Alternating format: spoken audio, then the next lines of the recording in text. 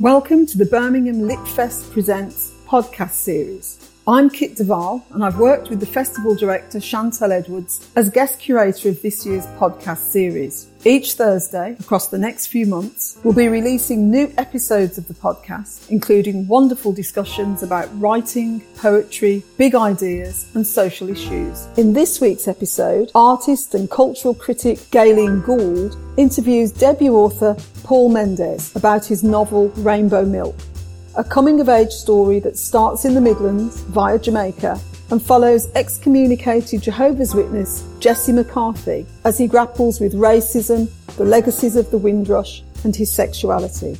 Join Paul and Gayleen for a fascinating discussion about the rich history of Black British writing, representing the Black country accent on the page and the intersections of identity, alongside a wonderful reading from the novel.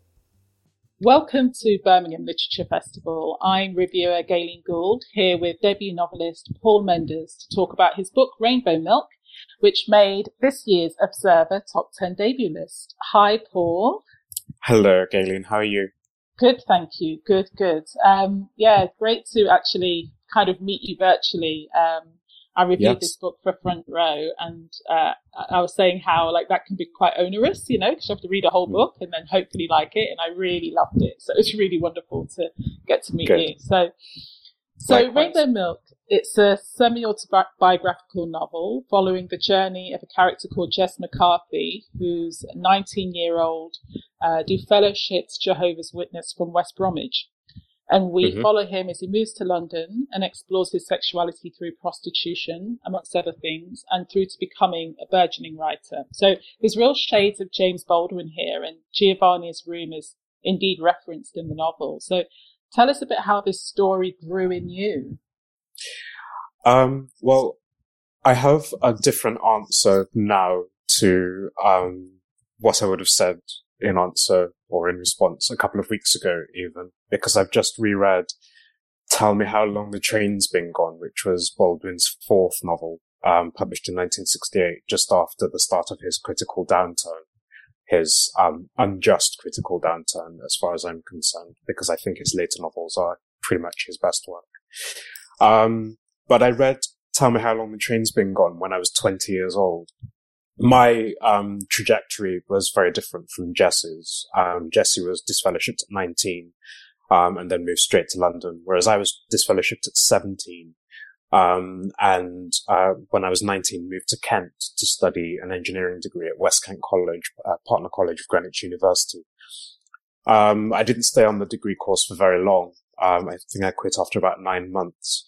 But in the summer of 2002, I was living with some fellow students, or photography students, actually, not engineering students. And it was sort of my first time living away from home. It was the first time living with creative people. And one of them pushed Tell Me How Long the Train's Been Gone into my hand. And it was the first time I'd ever read a book by a Black author. It was the first time I'd ever read a book by a Black queer author, and by a Black queer, focalizing a Black queer protagonist. And it had a huge impact on me, but one which I sort of put to the side and forgot about. But it's only when reading it back now, 18 years later, that I realized just how much of an impact that book had on me, in terms of my life choices, in terms of, I studied acting very much like the protagonist Leo Proudhammer. He studies acting with a method school and becomes a successful off-Broadway actor in New York. I became a waiter and sort of, expanded my sort of social kind of contacts, I suppose, in social environment through working in restaurants and sampling some different cuisines and, just meeting, a whole cast of different people. And of course, explored my sexuality. So Leo Proudhammer, the protagonist of, Tell Me How Long the Train's Been Gone, is bisexual.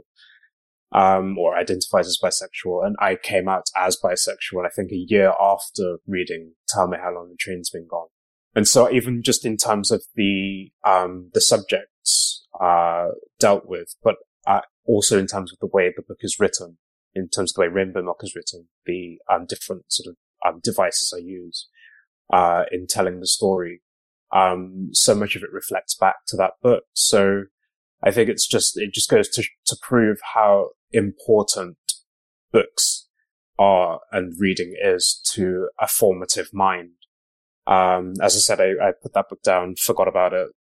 Sort of 5-10 years later, started reading other Baldwin novels, such as Giovanni's Room and Another Country, which I've referenced briefly in Rainbow Milk. But I think the most important of his books to me was Tell Me How Long the Train's Been Gone.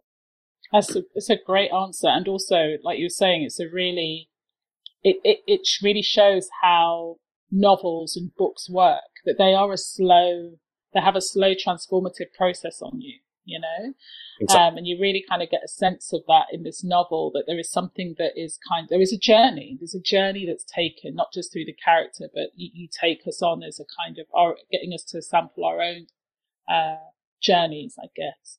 So the book spans miles and time. So it's predominantly set this century, in the 2000s, but it begins in the last, particularly the 1950s, with the arrival of Jesse's ancestor, Norman Alonso, and his wife, Claudette, from Jamaica, arriving in Bilston in the West Midlands.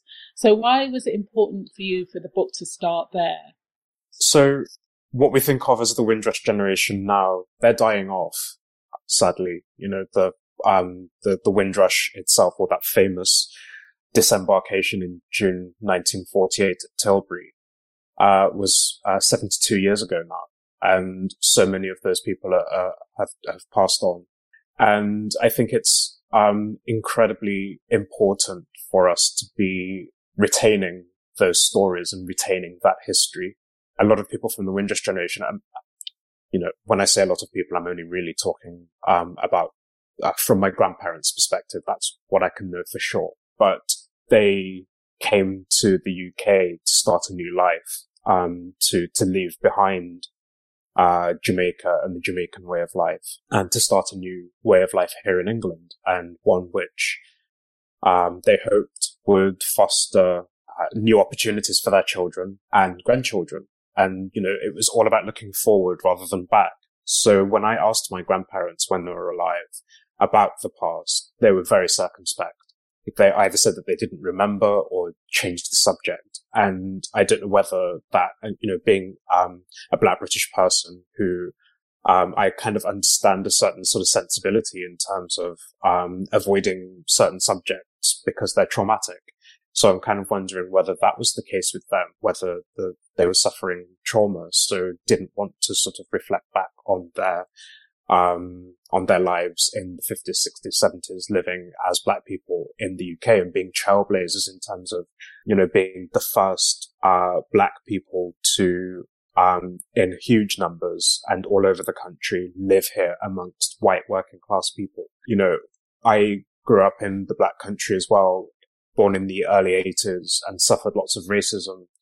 And that's, me being a third generation immigrant. So I'm kind of wondering now, what did the first generation have to deal with? And we have examples in the fiction of Andrea Levy, Sam Selvon, George Lamming et al. But I think every generation needs to find out afresh what it was like to be a Jamaican or Afro-Caribbean or African immigrant to the UK in the 1950s and 60s, because it was just a completely different world. And it just seems like what we've seen happen this year in the United States, for example, and with Black Lives Matter sort of freshly at the top of the agenda all over the world. It does seem, unfortunately, that each generation needs to find out afresh why, or that white supremacy exists, that racism exists and is as strong and is as insidious as ever. So, just in terms of retrieving and rehabilitating the experience of people in the 1940s to 60s, so that we can learn from that and so that we can sort of see over 2 or 3 generations what has changed and what hasn't changed. It really just sort of does explain Norman's story in the 1950s really, I think, does explain a lot of what Jess's experience subsequently is 50 years later. Mm. And there's also something around just hearing you say that, respond to that. It's making me think about the way in which shame played a part in all of those generations, you know, in that sense of, like you were saying, the characters who arrived in the 50s, that there was some kind of circumspect relationship to the past. And was that to do with trauma? And was that to do with shame? And there's a kind of echo of that kind of shrouds the whole novel. There's almost like a colonial shame, you know, that all of the characters in a sense are experiencing, you know, which is quite interesting. Yeah. Yeah, I think so. Yeah, you know, Jamaica, in my research, I discovered was in a really sort of bad state in terms of the economy, in terms of prospects. You know, this is pre-independence. Nobody knew what was going to happen if Jamaica became independent from Great Britain. It was sort of devastated by so many hurricanes as well over the course of the 1940s and 50s. I think the 1944 hurricane in particular was incredibly damaging. And that's something that Norman would have lived through, and that's indeed something that Norman mentions, that sort of devastated the crop of the island, and it sort of put the economy back sort of 5 years. Rather like what we're going through now, I suppose, in terms of the coronavirus, but obviously, you know, Britain being a much more sort of advanced capitalist, I suppose, state. But Jamaica just had such an unenviable intersection of issues at that time that perhaps it did foster a sense of needing to escape in people. And because of the colonial education that Jamaican children receive, you know, they look at Britain as being, you know, almost utopia or paradise, you know.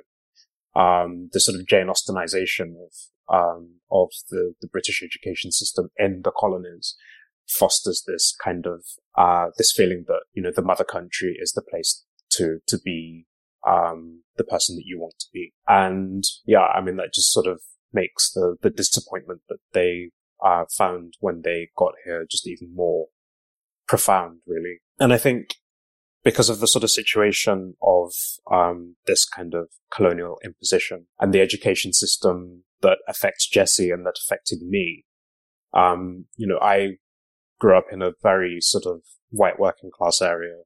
The BNP were very sort of prominent in my area during the time that I was growing up. You've got this sort of toxic situation where, you know, Thatcherism is kind of choking the black country of its livelihood. The industries are being crushed. The unions are being put down. People are out of work, and people don't necessarily have the empowerment to change, to find new industries and new reasons to be. And that then reflects back on the racism that I grew up receiving. But at the same time, like I said at the top of the conversation, my education was based almost entirely, or actually entirely, on the writing of dead white men. And as someone who was raised with the Bible and someone who was, you know, very literate from a very young age and very interested in books and writing, it again sort of adds to this sort of sense of shame of being actually a black person. But if I'm not seeing black people writing anything, who do I think I am? You know? And so it's kind of very complex and sort of something that I'll probably be unpacking for a long time. But there is a sense of shame, that is imposed on us as black people, that we have to apologize for our blackness somehow, that our blackness is somehow, if not wrong, then it maybe is unhelpful to us, let's say. And that it's something that we need to overcome before we can live and before we can, express ourselves creatively. And that's what I've tried to sort of expand upon in the book. And I think that's, again, another great kind of way of framing Jessie's journey, you know, from the West Midlands. I say the East Midlands because that's where I'm from, and had a very similar upbringing to yourselves, right, in terms of, you know, what you describe is exactly what what I've experienced, which is rarely documented, you know, in black fiction. So that it's often this sense of kind of the urban centre of London, which is,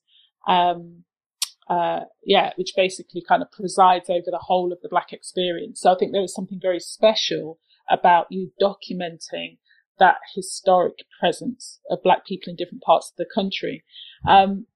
So let's speak a little bit more about that. I mean, there's lots of things that I think that for those people who aren't from the Midlands will be able to pick up and grasp. And one of those things is the delight in the language, the vernacular, and I think your ear for spoken language, spoken word generally. So I had to read lots of passages in your book out loud, because the way in which the characters spoke, and you've got, from people from West Midlands, from the Caribbean, from Australia, from Europe, and you capture it completely. You've got such a great ear for it. So I wondered whether you could read something, possibly that kind of helps the audience get a sense of that sound. Sure. Yeah, I mean, there's probably no better place to read from than, I guess, the very, very beginning of the book. So yeah, the first section of the book is narrated in first person by Norman Alonso, who, as we've outlined, is a Jamaican immigrant to the UK. This is July the 20th, 1959. And he, just to give you a tiny bit of background, is a fit ex-boxer. He's now 33 years old. He has 2 infant children. Robert, aged almost 3, Glory, 10 months. And he is at home looking after them, because he cannot work.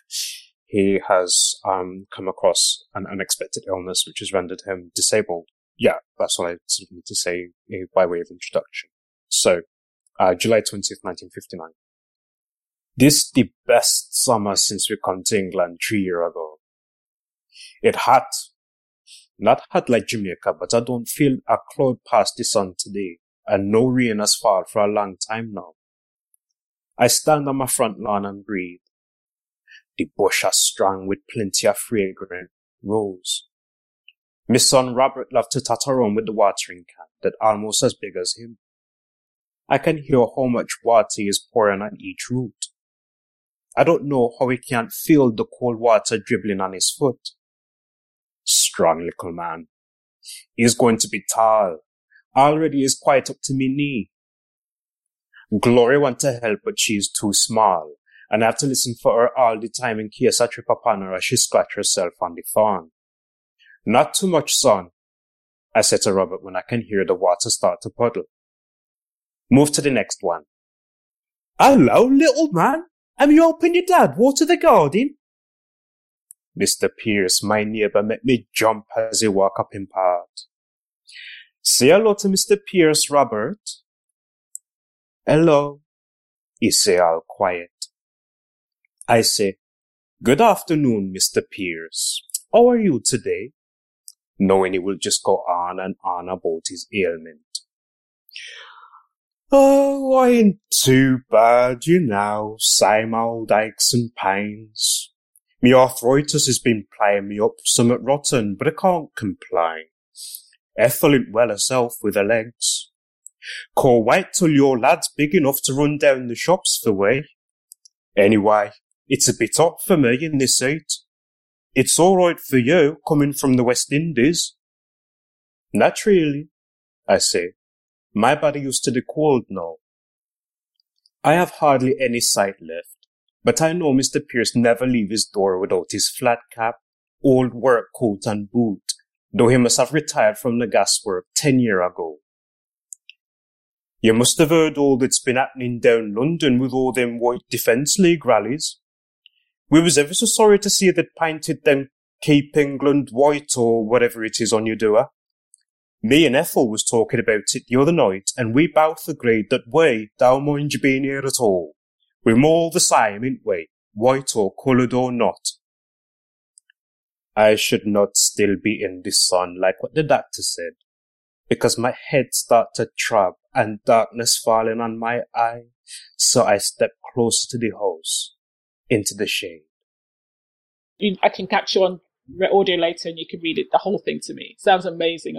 But there is something though about, you never hear, it's rare to hear England in this, presented in this way. And it's, majority of England, is quote unquote regional, right? The majority of England is made up of communities that's really, really elegantly described in your book.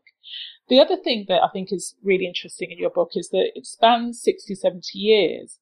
And along the way, it's punctuated by these major global and political milestones. So Jesse's sexual awakening comes on the September 11th. There's the Twin Towers come down, and through to Brexit as well. So why was the backdropping of the book against those global markers important for you? Well, again, my trajectory personally was different to Jess's, but I wanted Jesse to, obviously we all know where we were and what we were doing, who we were with, when the story broke, of the September the 11th attacks. And I look back at my life and I kind of wonder whether I would have left the Jehovah's Witnesses if it wasn't for, an external situation happening, that sort of caught me off guard and that I didn't sort of know, how to respond to, or know the way I should respond to it. And I wanted to give Jesse a jolt and a shock, and I don't know that it would have come without him seeing something like 9/11, something that was so completely out of his frame of reference in the home of a gay couple, and that would have been his first experience of gay men, for sort of time being in their company. And I think that just would have blown his mind completely, and I think it would have just made him sort of see a completely different reality. And that would have been very much on his mind sort of 5 days later when he meets up with another brother in his congregation and just has a completely sort of different take on things. You know, phrases from South London. He's moved up to the Black Country with his family. His dad's a doctor. He's got a job as a GP in a Black Country surgery. And he doesn't really know why he's there, but actually in the event has found, because he's dyslexic and likes to work with his hands, he's found a job as a fabricator. And so he's sort of, quite sort of relaxed and comfortable there. But much more sexual than Jesse is used to from a Jehovah's Witness. And so you've got this kind of like cocktail, I suppose, of provocations to Jesse's sensibilities. And it just sort of, makes it so much more, I suppose, appealing to the reader as well. If, you know, we can all, like I said, we can all identify with 9/11 being this thing that we all remember, this thing that sort of sticks out to us, this thing that sort of provoked us, this thing that changed all of us. None of us were ever the same again after seeing 9/11. And I think the fact that Jesse saw the Twin Towers come down at the same time as seeing two men hold on to each other and affirm their love for one another, their need for one another, for comfort and support. I thought that it would just be a really, really great way to sort of show Jesse actually that the heteronormative, idea of love that he's been raised with isn't necessarily for him because of what he is inside, and that it is okay, that he will one day, find someone to love and to be loved by. And so it was just, an interesting juxtaposition, as far as I was concerned, and hopefully it comes off. Yeah, it certainly does.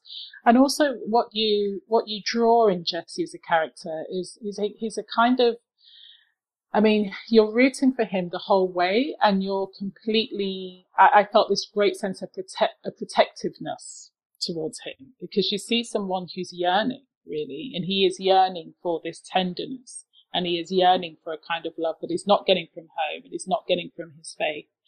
And it's only when he comes out into his full sexuality and begins to explore that, do you see him yearning in another way.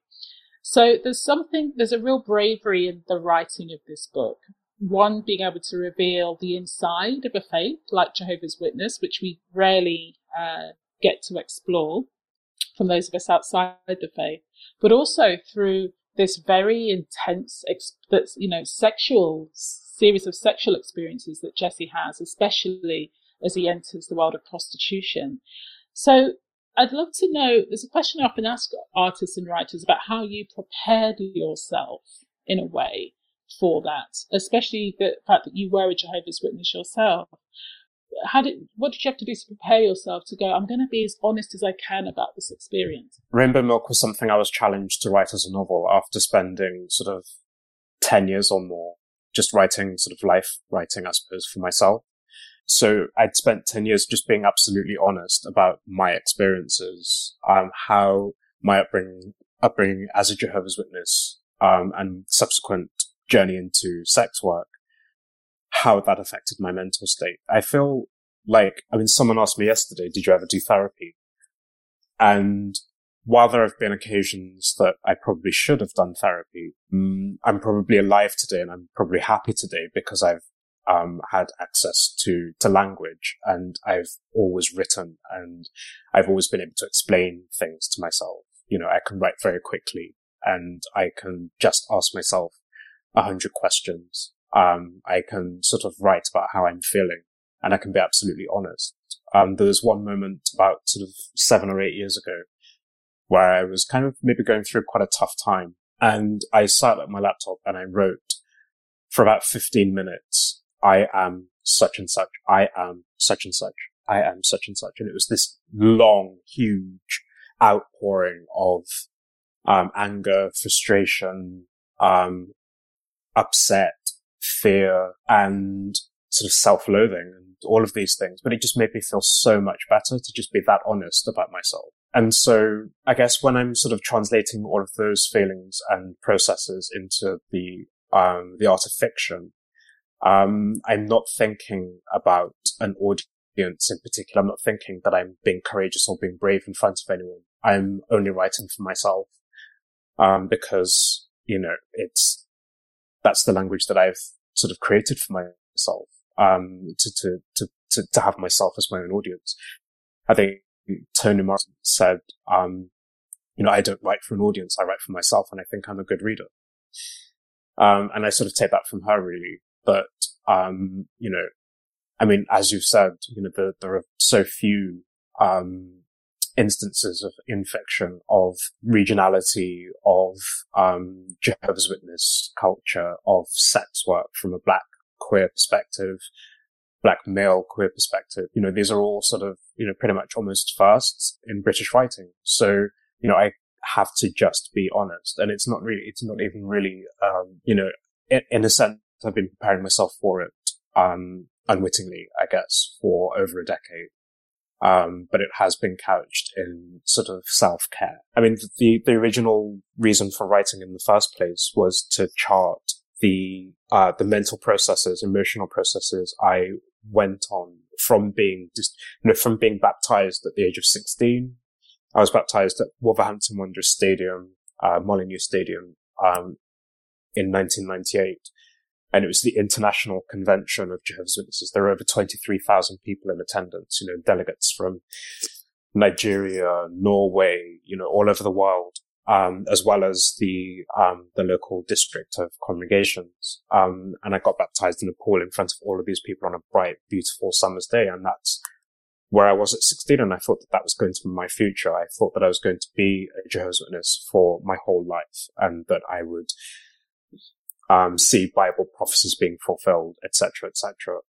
A year later, I was disfellowshipped and thrown out on my ear and not allowed to communicate with or be communicated with by any Jehovah's Witness anymore. I'd lost my entire sort of center of gravity at the age of 17 and had to find a new path. And then 5 years later, at the age of 22, I find myself living in London. I've had to quit drama school because I can't afford to pay my fees, because I've sustained an injury in a sexual assault, because I'm a rent boy. And I'm like, well, how the hell did that happen over the course of 6 years? And it was only through writing that I was able to explain all of that myself and see what the processes were, and also to write a new path for myself going forward so that I wouldn't make the same sort of downward spiral of mistakes that had brought me there. So yeah, writing Rainbow Milk, I've left a lot out. I haven't gone into, it's not a primer for what it is to be a Jehovah's Witness or a primer for what it is to be a sex worker. It's a fast narrative thread that in 350 pages takes in, as you said, like over 70 years of history, takes in, so much of British society, of Black British society, of cultural London, etc., etc. It does so much. And, in order to sort of preserve this sort of speed of narrative and this sort of freshness, there are certain things that I had to leave out. So in the end, it was a joy to write this book. It was a joy to write this fiction. It was a joy to sort of create, a framework through which lots of subjects could be spoken about lightly, but profoundly enough so that they have a little bit of weight and gravity, but nothing with more weight or gravity than anything else. Well, that's what I hope to achieve anyway. It's also a really interesting exploration of Black masculinity and, of course, Black masculinity, sexuality. And the thing that I really learned as a Black woman reading this book is how tortured it can be in terms of a space of desire, and also this idea of a kind of the counterfeit identities. So Jesse's called at one point a Black boy trying to be a white boy, trying to be a Black boy, by a group of Asian and white boys who are trying to be Black boys. So this kind of concept of this sort of layering of these performances that are going on, but also, the kind of the deep insecurities that also comprise the exploration of that identity. So I don't know if you can speak to that a little bit in terms of your kind of, whether, again, that was a conscious journey that you were taking in this book to explore Black masculinity in a very particular way, or whether that was just part of Jesse's identity, therefore his journey. I think the latter. It's always something that's going to be at the top of almost everything I say and do will be filtered through that tension in terms of being a Black male, looking in the mirror and seeing a Black male, but not really fulfilling other people's ideas of what a Black male should be. And that's something that I've lived through my whole life. Like I said earlier, grew up in a white working class area where the British National Party it was a stronghold. Sandwell was a stronghold for the BNP until sort of at the early 2000s. And I was sent to a secondary school. First of all, I was head boy at my primary school, but despite it's a strange word, but, being one of only 2 Black boys in the whole year, it was 60% white, 40% Asian, and then me and this other Black boy. But I was chosen as head boy. And I think at that age, and I saw Stephen Queen's Year 3, and I've read in an interview that he's saying, Year 3, when kids are sort of 7, 8 years old, that's when they start to become aware of race and class and gender and all of those sorts of things. But, being 10 years old and being appointed head boy, for me, people could have said, you're not privileged or you're underprivileged because you're Black. And I'd be like, well, actually I'm head boy. So, that doesn't make any sense. But then my parents sent me to a secondary school that was failing miserably, that had the sort of worst reputation for expulsions, teenage pregnancies, violence amongst students and violence against staff, and, the worst exam results in the whole borough of Sandwell, which is already a very troubled and very deprived area, simply because 4 other Jehovah's Witness kids were starting at the same time. So I had to sort of conquer a lot of racism, overt and covert, institutional, from being, top of the class at primary school, from being head boy, I was suddenly sort of seen as a Black boy, a teenage Black boy. And because my parents had both grown up, in similar situations, as well as second generation West Indian immigrants, for them, I feel now, and I'm aware now, that they exhibited internalized racism in the way that they raised me. So both my parents are Black. The adoptive father, white adoptive father character in Rainbow Milk is an invention by me to explore sort of in a more sort of easily digestible way for readers, in terms of explaining how difficult it is for a Black child to be raised in this country, in this still majority white country, and that's still very majority white working class area, how difficult it is for a black child to be raised with a black male identity and to see and trust himself as a black man, especially when, like we've said, the education system prioritizes an exclusively white male idea of life. All of the literature I studied at GCSE level for English, Shakespeare, Thomas Hardy, J.B. Priestley, Tennessee Williams, F. Scott Fitzgerald, if the poetry was all, Seamus Heaney and Coleridge and Wordsworth and Byron and Shelley. These are all pure dead white men, So again, you're just not sort of empowered as a black child to feel like, you have a legitimate place in life. And so you ingratiate yourself to whiteness and to white masculinity in particular. And Jesse also is obviously Jehovah's Witness, and all 10 elders in his congregation are white men. Whether they're bricklayers or whether they run a stationery firm or whether they're a painter and decorator, they're still elders. And so as far as he's concerned, they're the intermediaries between himself and God. And so he feels the need to ingratiate himself to them. He feels the need to want to become like them or to become one of them. And I think as he grows older and realizes that that's impossible, that he's never going to be a white man, the only way to sort of ingratiate himself is to be sexually attracted to them and to be involved with them sexually. And that sort of feeds back into the level of honesty, and explicitness in the sex scenes. Jesse's not a normal, in inverted commas, person. He's been through so many things. He stands to very unique intersection. And we've not seen, sex like that before. Like, we don't see in films or on television young black men from that background having sex with older white men. It's just not something that we have the visual apparatus for, so it is necessary. As it is necessary to sort of write, about what it's like to be a waiter in a restaurant. We don't see that even.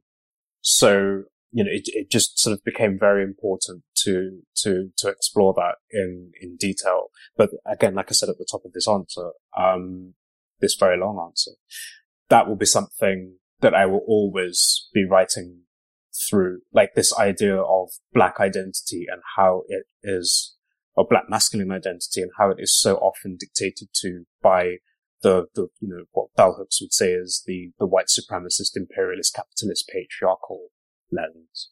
Yeah. And I think it's interesting where Jesse ends up on that, because it's really uncomfortable following him, because you can see what's happening, and black people who have grown up in this country on some level have been complicit in that, because for all of the reasons that you say, we've had no choice but to be complicit in that. And you're very honest in the presentation of that. But it's quite interesting where he ends up when he goes to Somerset. I don't want to give away too many spoilers, but he ends up at the house of Nicholas St. John, who's the editor of a character called Owen in the book.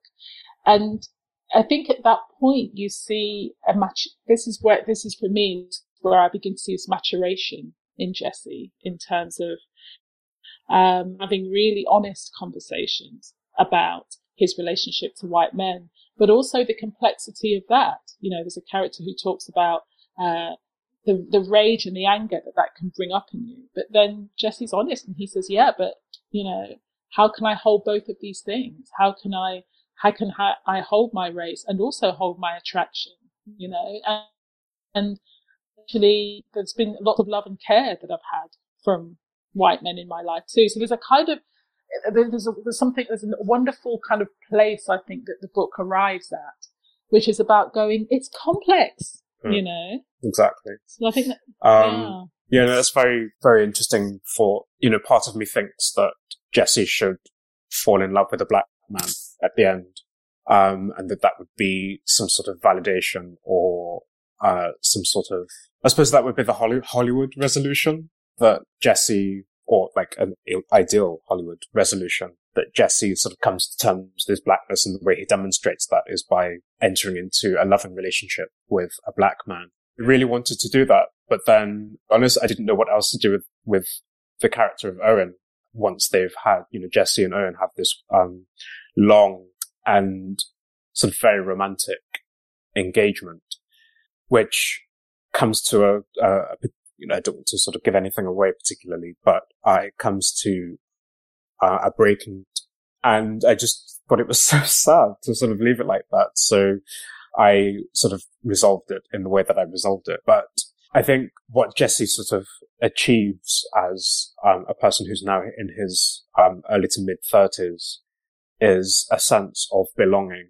within a community that is about art and literature and not necessarily about sexuality. I don't think Jesse would find more affirmation within an exclusively black queer environment than he does within a mixed gender, mixed sexual orientation environment where everyone actually is creative and invested in, their place in cultural history. Yeah. So whilst having probably a much more acute sense of dismay at white supremacy and, the domination of white masculine culture that continues into the 21st century, whilst being very aware of that more so than ever, he's also much more aware as a grown man that it's important to feel loved. And that's what Jesse realizes at the end of the book. And that's what, a black woman character tells him at the end of the book, that it doesn't matter who you're with, it's whether you feel loved or not, and whether you can love. And again, that I think that is the important thing. We can all sort of read books and learn about, we can all do the work in terms of learning about black history, learning about colonialism, sort of empowering ourselves as black people.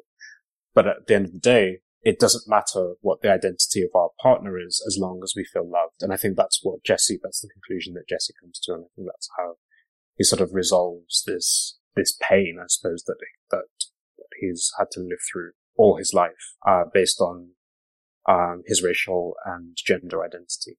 And as a reader, I'll happily let you know that for someone who was felt very protective and worried for most of the book about Jesse, I didn't at the end. Do you know what I mean? I felt he was in a really, really, exactly the way that you describe, a really loving place, and the complexity of that loving place. Like you were saying, it's cross-gender, it's cross-race, it's cross-age, there's all kinds of people in there who have somehow offered him something that's real, And so, it's definitely not a Hollywood ending. I mean, I've got a couple more questions. One is about family, because this is very much a book about family, actually. And there is again, not to give any spoilers, but there is a lovely returning in the book, to home in some sense, him returning back to the West Midlands. And I think it does, in a way, kind of counterpoint these two experiences of family, the kind of generous experience of his creative family, but also how brutal the family that he came from was for him from his experience. And I wondered about that. I felt like the character of the mother, particularly, who embodied this kind of abusive brutality. And I wonder about, from my experience reading the book, there was a sense that I felt that some of the generosity given to the other characters wasn't necessarily given particularly to her, or that sense of home. So I wondered what you thought about that.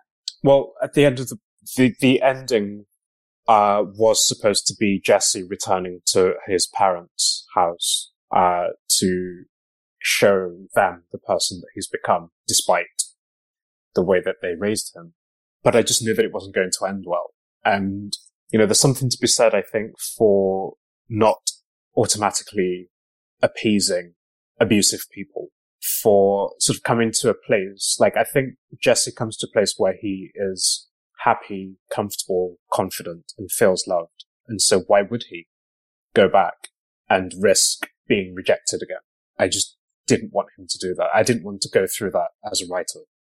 I didn't want to write done. I didn't want to, because, I just felt that the conclusion would be inevitable.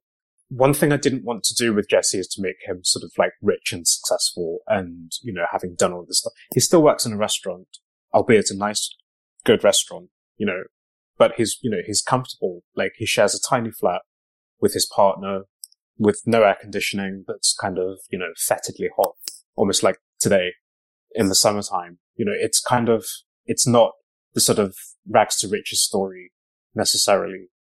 But inside, the person that he feels that he is just someone who is successful because they've found love and because they have found purpose and because they are now sort of thinking creatively and they've shaken off the shackles of this kind of very strict religious upbringing that was so hypocritical, to his finding. And he, I think he wanted to go home to just kind of maybe reconcile with them. But then I think he probably thinks, if they didn't want me before, or if they didn't think I was good enough before, why should they now?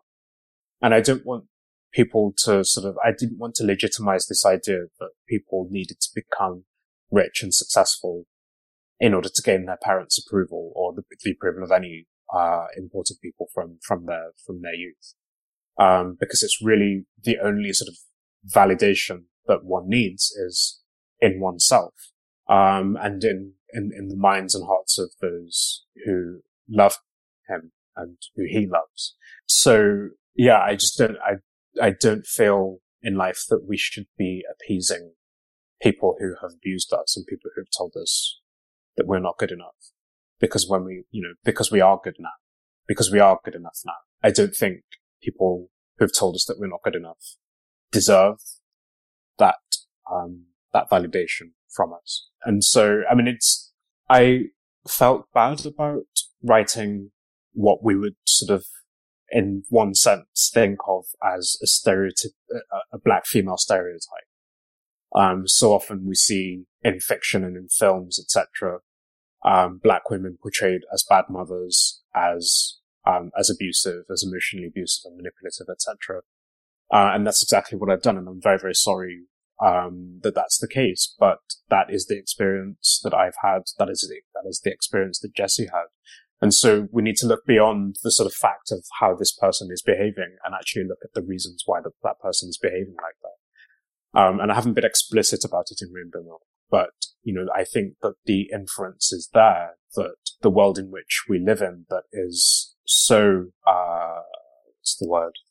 Disdainful of the black female experience generally can cause, and I'm not trying to mansplain here, but can cause, black women to internalize that misogynoir and to sort of, to behave in a way that is abusive and irresponsible.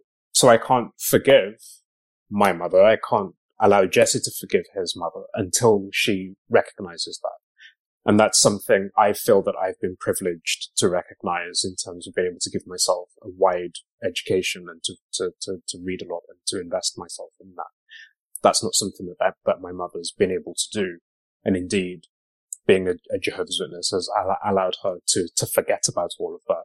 And it's again, very, very easy for my parents and for Jesse's parents to turn around and say, well, you were raised in what they call the truth, and you decided to reject that and live your own life. And, that's your choice. It's the wrong choice. We raised you with the privilege of knowing the truth, but you turned your back on it. And so there's absolutely nothing that I can say to change their mind. Nothing.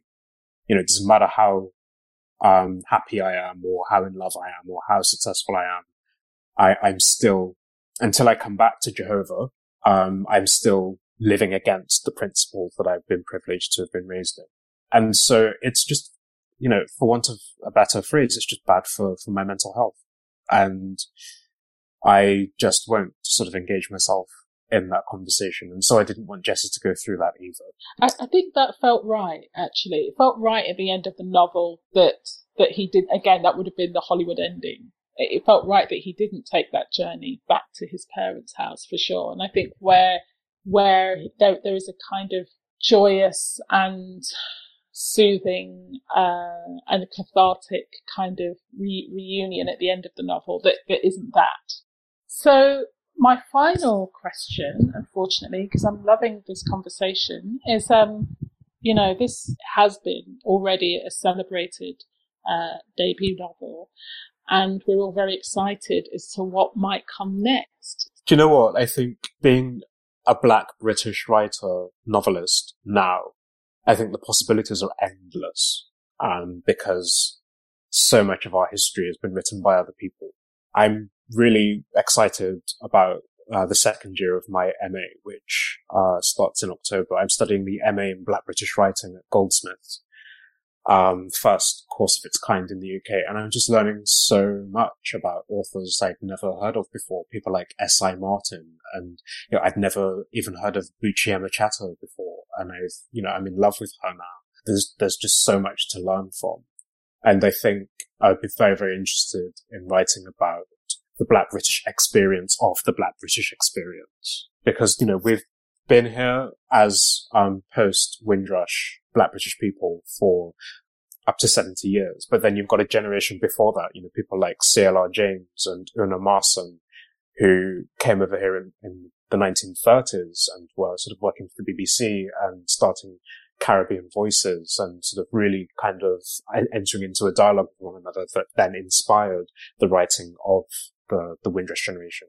And I found out recently that during what we call Windrush generation, so sort of late 40s to early 70s, over 70 books were written by Afro-Caribbean authors that were published here in the UK. So I'm just very, very interested in that sort of the mid to late 20th century literary world, Black literary world in this country. And I don't know where that's going yet. I sort of have ideas for characters and even a family. But what form that will take, I don't know. It's just very, very early days. Really, really, really exciting. And it is really exciting, Paul, I think, to have this conversation with you and to know you're in the world, to know you're making work from someone who's a second generation Caribbean person, Caribbean British person, because I think there is something about how this story progresses, how our story progresses here. And I think it feels like it's in really, really safe hands with you. So I'm really, really happy for that. So thank you so much for taking the time to connect with us today. Us now, there's Black British writing, I think, is in a very, very good place right now. We've got the Black Writers Guild that's just started, and that's a huge coterie of over 200 writers and literature professionals, all of whom are dead set on increasing that number manifold, and just creating much more space for ourselves to reach audiences and to write about Black British life and culture, and just to write about anything that we want, but as Black writers. Yes. And I think that's incredibly exciting. So I think audience members should put their seatbelts on and get ready for an amazing journey into Black British cultural history being made. Definitely. Paul, thank you so much. Thank you, Gayleen. Take care of yourself. Yeah, you too. Thank you for listening to this week's episode of the Birmingham Litfest Presents podcast. If you enjoyed this episode, we'd love for you to tell us about it. Leave us a review and a rating. Find us on Instagram, Twitter and Facebook at BHAM Litfest, and take a look at the rest of this year's digital programme on our website at www.birminghamliteraturefestival.org. You can download our latest podcast episodes every Thursday from all the places you would normally get your podcasts. Until then, happy reading. The Birmingham Litfest Presents podcast is curated by Chantal Edwards and produced by 11C and Birmingham Podcast Studios for Writing West Midlands.